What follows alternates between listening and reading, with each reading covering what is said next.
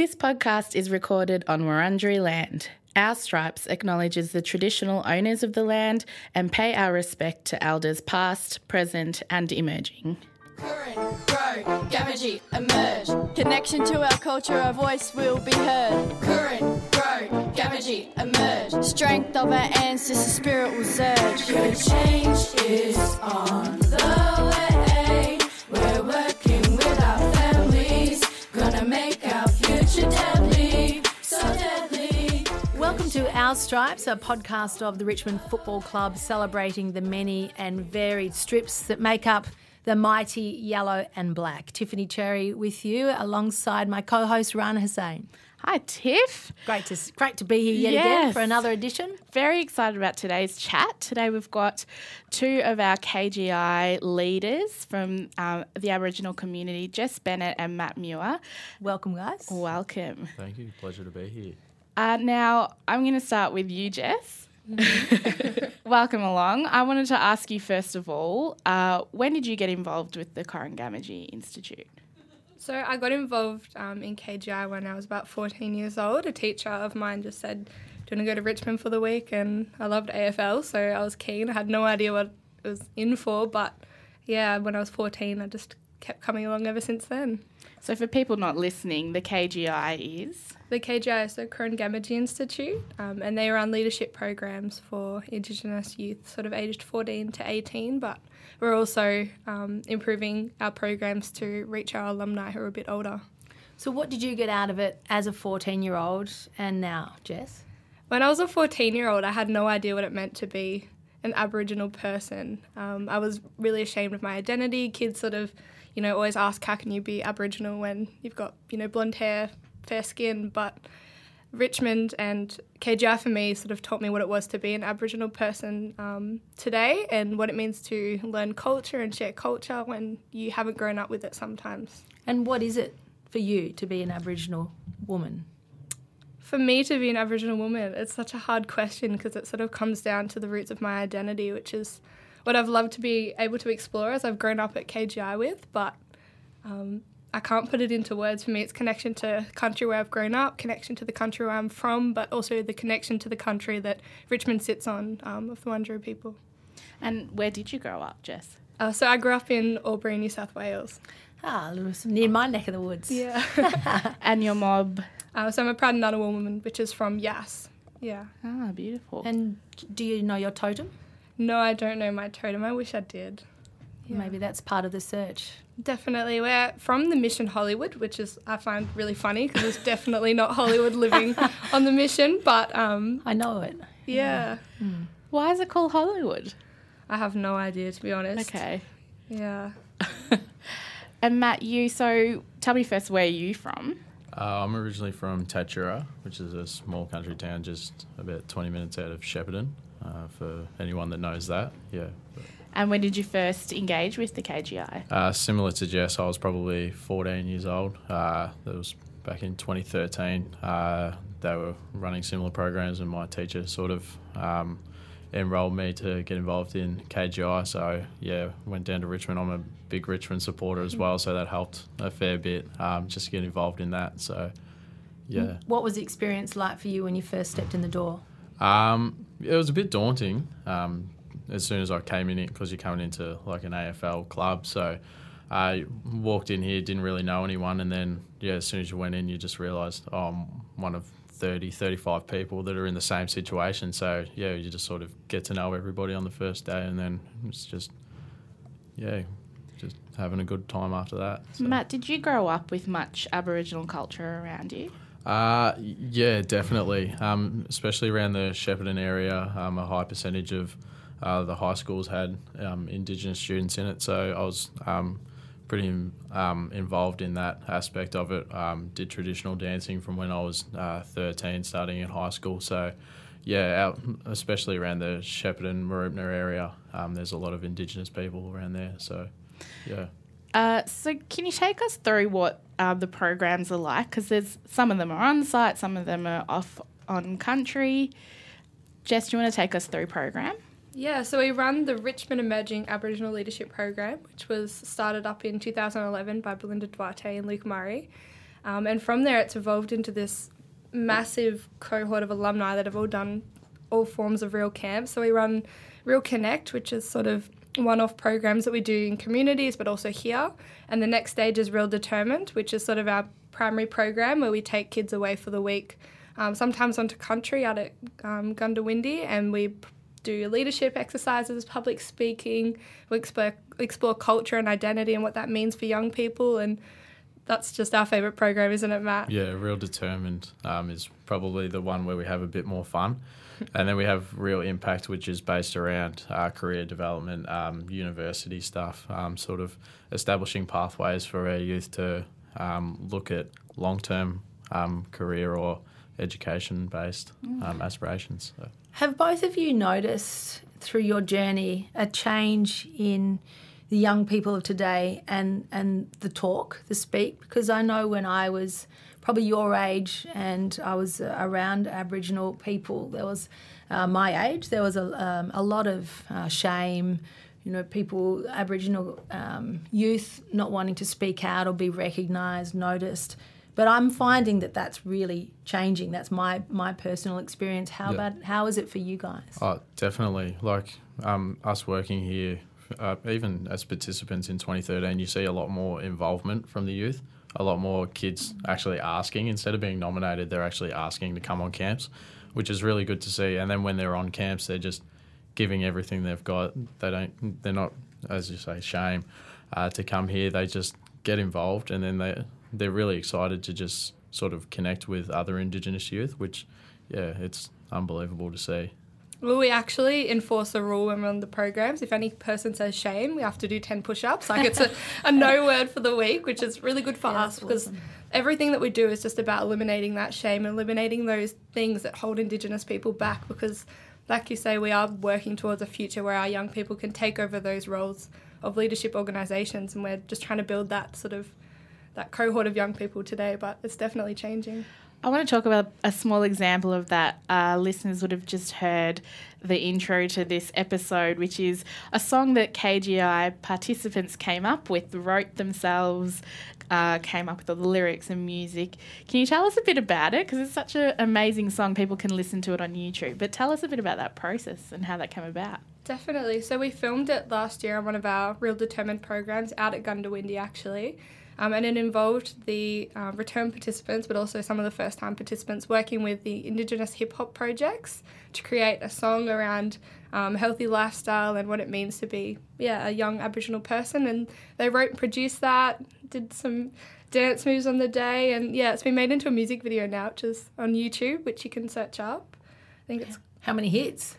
Well, it's got a few thousand. The kids hit it up every few weeks. They love listening to their own voices. I reckon most of the views are probably the kids just watching it over and over again. But we need to get one of the big name artists to retweet it or do something with it and just watch it go viral.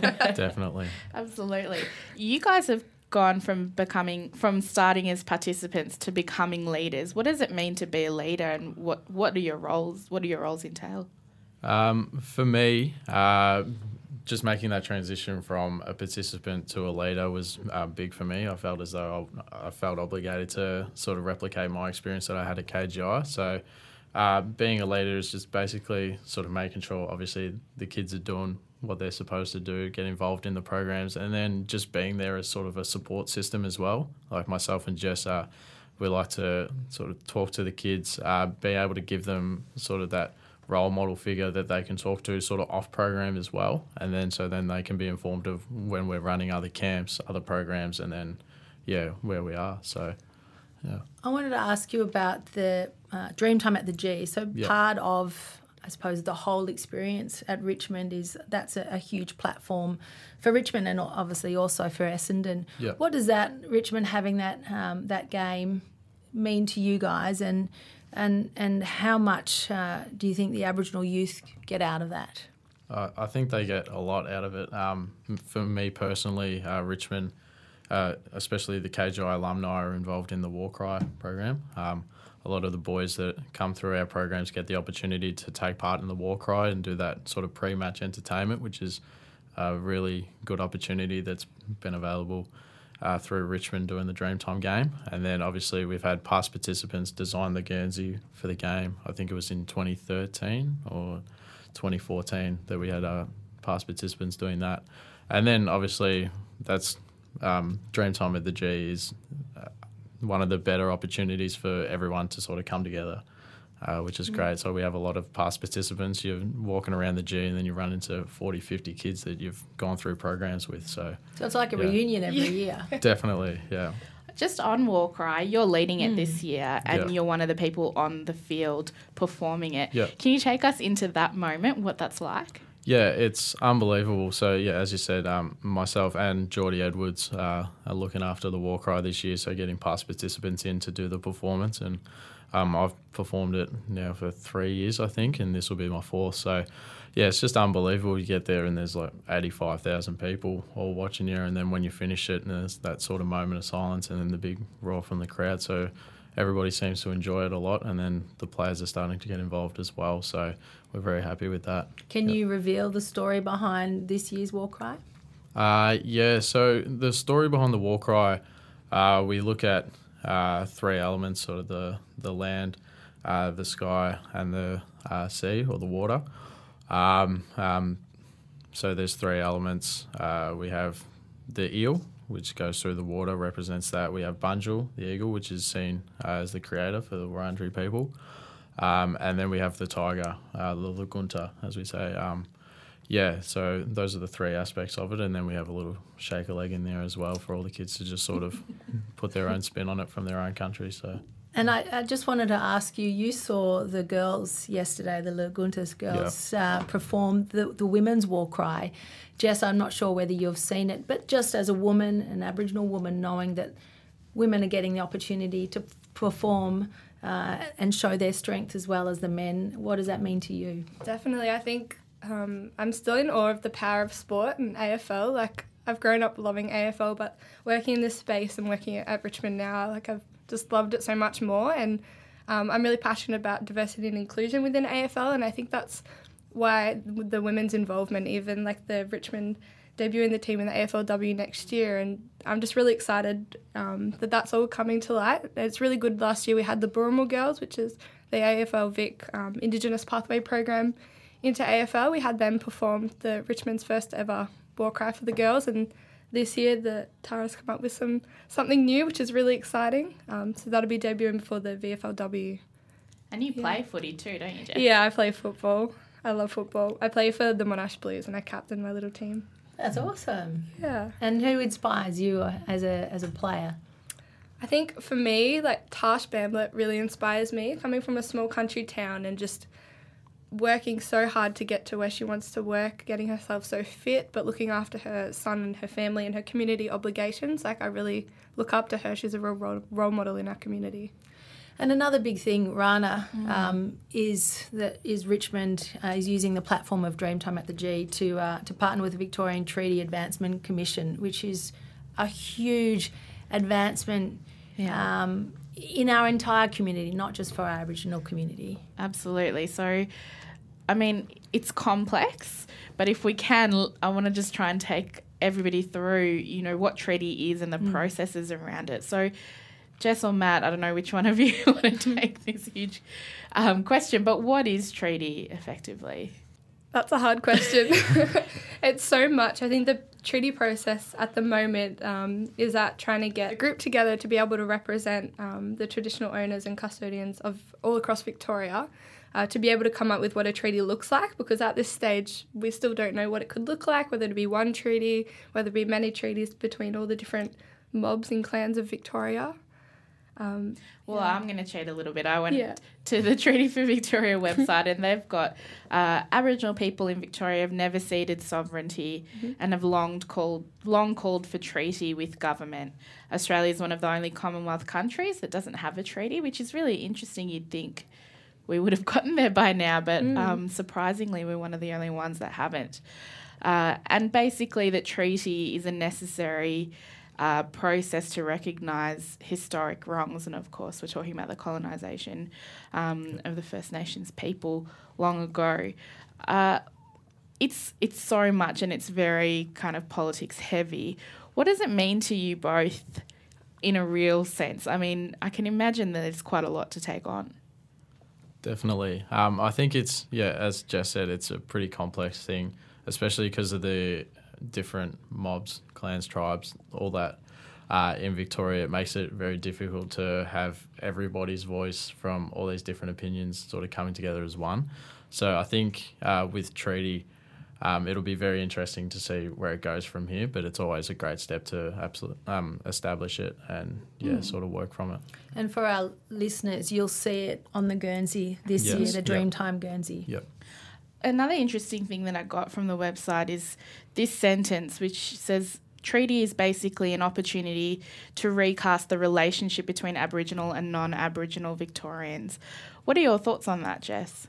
I think it's a really exciting opportunity. I think that Victoria is really ahead of the game in this space in Australia, which makes me really proud to live in Victoria now. And I think it's a real opportunity for reconciliation. I think treaty is going to be hard, but it's happening. So, we should just get behind it and celebrate the good things and the positives that are going to come from the process. It's really about moving forward together, isn't it? Reconciling how our country kind of came up after colonisation and understanding that there was many thousands of years of inhabitants before that and really coming together and forging a path forward. What does that look like or mean to you in a real way? I think it's great, especially because it's just creating the conversation around it. It's creating a conversation, people are asking questions and then they're getting educated when they ask those questions. So for Richmond to get behind it, especially on one of the biggest stages in the AFL calendar at Dreamtime of the G, I think it's unbelievable. Just in the fact that people are going to start asking about, what is a treaty? What does that entail? And then what happens from here? So I think it's very good that, both Richmond and Essendon have gone behind it. I was going to ask you, have you noticed amongst your friends, your non-Aboriginal friends, that the conversation is growing, they're becoming curious or even more so about the relationship and what treaty means and what it will mean to everyone? Definitely, yeah. I study as well, so a lot of the people at university are sort of coming up and asking me, sorry, I don't mean to be rude, but what is treaty? And so it gives you an opportunity to sort of educate one person at a time. But yeah, with a large scale such as Dreamtime of the G, I think it'll just enhance it a bit more. And yeah. I was going to say, for that as well has really come up in my life. Dreamtime of the G is a huge platform and it gets people talking about Indigenous issues. So at my club, there's not many Indigenous players, but my coach messaged me yesterday and he said, what can we do for Dreamtime? I'd love to get involved. By the way, what's treaty? What's this mean? And it's just really exciting to know that non-Indigenous people genuinely want to know and want to get involved. It's really exciting to see that happening.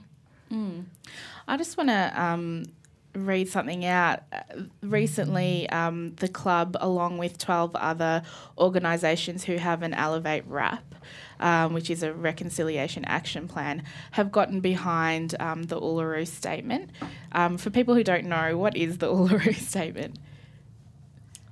So in 2017, Indigenous leaders and elders from all across Australia got together in Alice Springs, but then moved to Uluru, and they talked about what they want sort of constitutional recognition to look like if that was to happen, if a treaty was to happen. They sort of wanted to talk about how Indigenous Australians can get a voice at the government level. Yeah, part of the statement said that we seek constitutional reform to empower our people and take a rightful place in our own country. When we have power over our destiny, our children will flourish. They will walk in two worlds and their culture will be a gift to their country. We call for the establishment of a First Nations voice enshrined in the Constitution. So that's effectively what it was. But just really interestingly, and I mean, it's interesting to me, like I said, 13 organisations came together to really get behind that statement and that pursuit.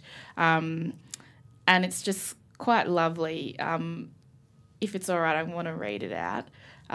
It starts, we represent 13 diverse organisations across a range of sectors. Collectively, we educate, employ and provide services to people all across all of Australia. Together, we make this response to the Uluru Statement from the Heart. Thank you for your invitation to walk with you in a movement of all Australian people for a better future. We recognise the Uluru Statement from the Heart as a historic mandate to create a fuller expression of Australia's nationhood. We hear your call for the establishment of a First Nations voice enshrined in the Constitution and for a referendum to amend the Constitution accordingly. We hear your call for a Makarrata Commission to supervise a process of agreement making between governments and First Nations and truth-telling about our history. In a spirit of reconciliation, we look forward to working with and supporting you as a matter of national priority to develop and enact specific proposals in relation to voice, treaty and truth. We call upon our people, industry, colleagues and fellow Australians to join us in this important national dialogue. So listening to that, and maybe even with that aside, do you, either of you, have ambitions, political ambitions? Do you want to continue to drive the advancement of Aboriginal people within Australia? Oh, yeah, of course, definitely. Yeah, it's just me personally, I don't sort of do the whole political stuff. I'm studying architecture, so for me, just being able to sort of progress just with my studies, anything like that, and look at the sort of advancement of Indigenous youth especially with KGI, you see so many young kids that are eager to make change, eager to get involved, and it's just, yeah, it's an unbelievable thing to actually experience that. So, what about for you, Jess? What ambitions do you have? Well, for me, I shoot high. I'd love to be an Indigenous barrister one day. I'm really passionate about working with young people. I really think they're the key to our future and to changing all of the conditions that we don't want around today. So I'd love to become Indigenous barrister. I would love to work in the children's court, the career court, and just provide a bit more of a therapeutic jurisprudence lens to how the law works around Indigenous people. But in that, Matt and I are so passionate about equipping our young people to have those careers and give them the futures that we hope to see. So some really, really exciting times ahead. And just sitting here, I'm so inspired sitting next to the two of you. I wanted for a moment reflect. Part of the podcast that we do for every one of them, we ask the question of our guests to think about a picture that is really reflective of them and their family and their history. It might be your favourite picture that you have beside your bed, or one that is at your parents' home, or perhaps even one in your mind that's actually not a physical picture as such. Could you share that picture with us? Whoever wants to go first. I'll go first. I've been thinking about it a little bit, and I think the photo for me was taken years and years ago. I think I was like 6. I have a younger sister. She was probably like 4. My little baby brother was 2. When I was younger, we didn't really watch TV. We weren't inside very often. We were always outside playing and camping and hiking, and we loved fishing growing up. So the photo for me is my little baby brother sitting in a tree, and my sister and I standing with mum and dad, and we've just taken the photo in front of a tree, like randomly at a campsite. But for me, that really represents my childhood, where I come from and why I'm going to where I want to now. Awesome. Beautiful. Very powerful. Yeah. One for me was taken recently, actually. It was so I was fortunate enough to be involved with the NRL war cry as well. And me and my younger brother actually did it together, and it was a photo of me, him, my older brother, and then my mum as well. So yeah, that was a pretty big thing for me, because it was the first time I've done like any sort of traditional dance or anything with my siblings. So yeah, it was a pretty special thing for me. That was the first sort of photo that came to mind for me. So. And you have a tattoo of Bunjil. Is that Bunjil? Is that on your arm, so you keep it very close. Yeah, definitely. Yeah, especially, just being here, working with KGI, I think is an unbelievable thing, being able to inspire young Indigenous people, and just sort of being able to represent my culture in any way possible is, a really important thing to me. So, can I ask, I want to hear from both of you, what's your favourite part of culture, and what has it given you on a personal level? Tough question, I know. A very tough question. I think for me, it's a sense of community. literally anywhere. So I've originally Wiradjuri, grew up on Yorta Yorta country. I'm currently living on Wurundjeri country. So it's just feeling at home really wherever you go. I've got connections with KGI. You go all around Victoria, you meet young people, you meet elders, and they all just have this sense of welcome. You just walk into a place and you just, I can't explain it. Like, I can't put it into words how I feel, but yeah, it's just being sort of accepted wherever you go, I think it's the first thing. Definitely. I think the community aspect is really important for me. I think there's a Jim Carrey quote, and I can't remember what it is, but it's more about I don't want to be one of those people that just wakes up, eats, goes to work and sleeps. Like, I really want to find out what life is about and make those relationships and connections with community. And I think being involved in Richmond and KGI, but definitely just with culture more broadly, gives me that. It sort of fulfills me beyond a level that you can describe, and just being able to work with our young people, to be able to work with our elders, just fills me. I'm sitting here in awe. It's pretty amazing, and amazing to hear both of you speak.